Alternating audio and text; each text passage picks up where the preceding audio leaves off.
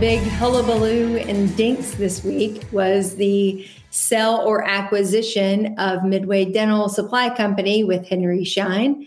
Looks like it'll be a fairly smooth transition. I know there's been some chatter. Always with any change, there's concern about how that will affect customers and clients, but I have great confidence in those who are currently running the company that it will hopefully be a nice and smooth transition. But it's always interesting to watch as large conglomerates like Henry Schein are starting to acquire smaller supply companies.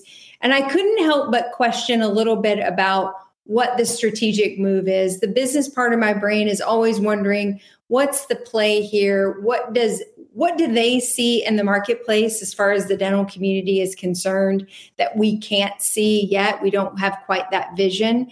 And so I've been stewing on lots of different ideas as to why Schein might have made this particular move.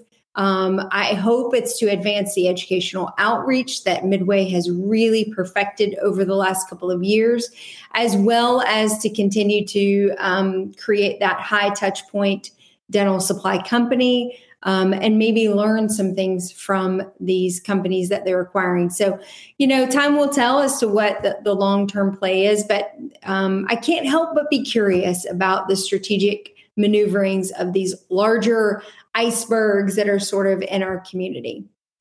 This week, I also learned something new, and I wanted to share. Probably I'm boring those of you who already understand this concept, but indulge me for just a moment for the few who may be listening who also were in the dark like I was. So I was alerted or became aware of an issue that's on the Massachusetts ballot coming up in November, and it talks about the medical loss ratio.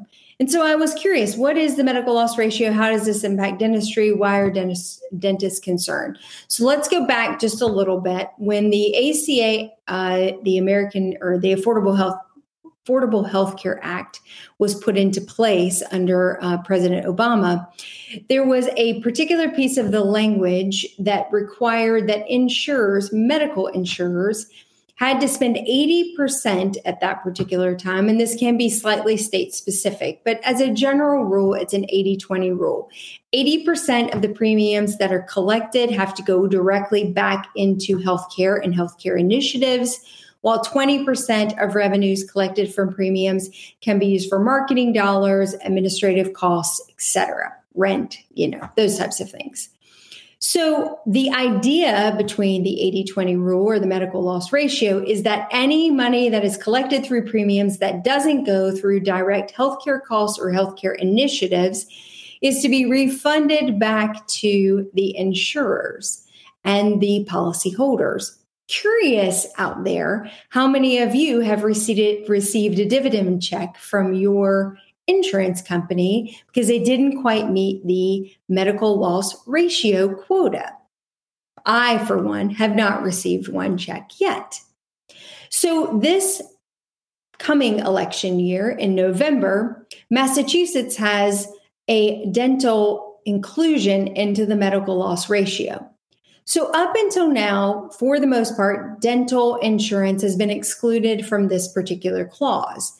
I believe California did pass something pretty comparable a few years ago, and Maine also recently passed a medical loss ratio that include dentistry.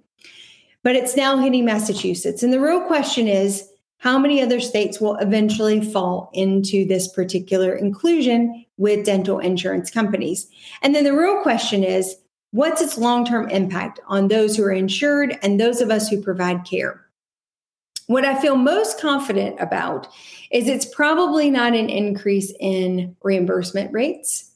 And as an insured person within the medical loss ratio state, it does not appear to be a dividend back on my premium either. So it'll be interesting to see, number one, if this takes traction out of Massachusetts, if it passes, and now dental insurance companies also have a medical loss ratio they have to comply with.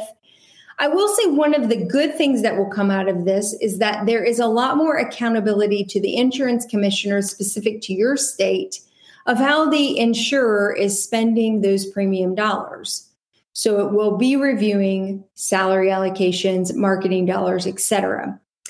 So maybe the silver lining of this will be that we'll see some improvement in the dentist and insurer and insurance company relationships. We can only hope. But it is definitely something that we all should be paying attention to, watching our ballots to see if our states are going to be included as well. And certainly now the ADA, the AGD, and other organized dental groups have it on their radar to see what advocacy efforts and where do we really fall on this issue. This one for me is clouded with unintended consequences. I don't know where I stand or what's right and what's wrong and what do we really want to support. So I'm all ears for any feedback. We'll post this on the site and open it up for content and for debate. We had a lot of good debate today about what organized dentistry is doing to support us in the cause of improving our insurance relationships. And this is another ballot issue that's going to come up. Massachusetts won't be the last state that brings this to the forefront of the voters. So it's on us to stay informed, and it's also on us to start making some type of stand on whether we're for or against. I'm going to continue to do my homework to figure out exactly where I fall, and I'll keep you posted. And that's it for the news.